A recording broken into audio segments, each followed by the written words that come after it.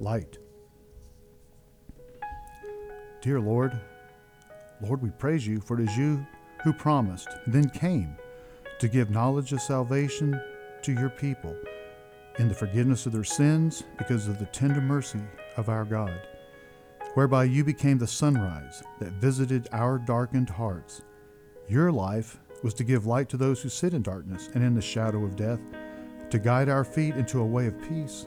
Let your goodness, Lord, appear to us, that we may be made in your image, conform ourselves to it. In our strength we cannot imitate your beauty, your majesty, your wonder, nor is it fitting for us to try. But your mercy reaches from the heavens through the clouds to the earth below. You have come to us as a small child, but you have brought us the greatest of all gifts, the gift of eternal love and light. Caress us with your tiny hands, embrace us with your tiny arms, and pierce our hearts with your soft, sweet cries. Lord Jesus, Master of both the light and darkness, send your Holy Spirit upon our preparations for Christmas. We who have so much to do and seek quiet places to hear your voice each day, we are anxious over many things, and we look forward to your coming to us. We who are blessed in so many ways long for the complete joy of your salvation.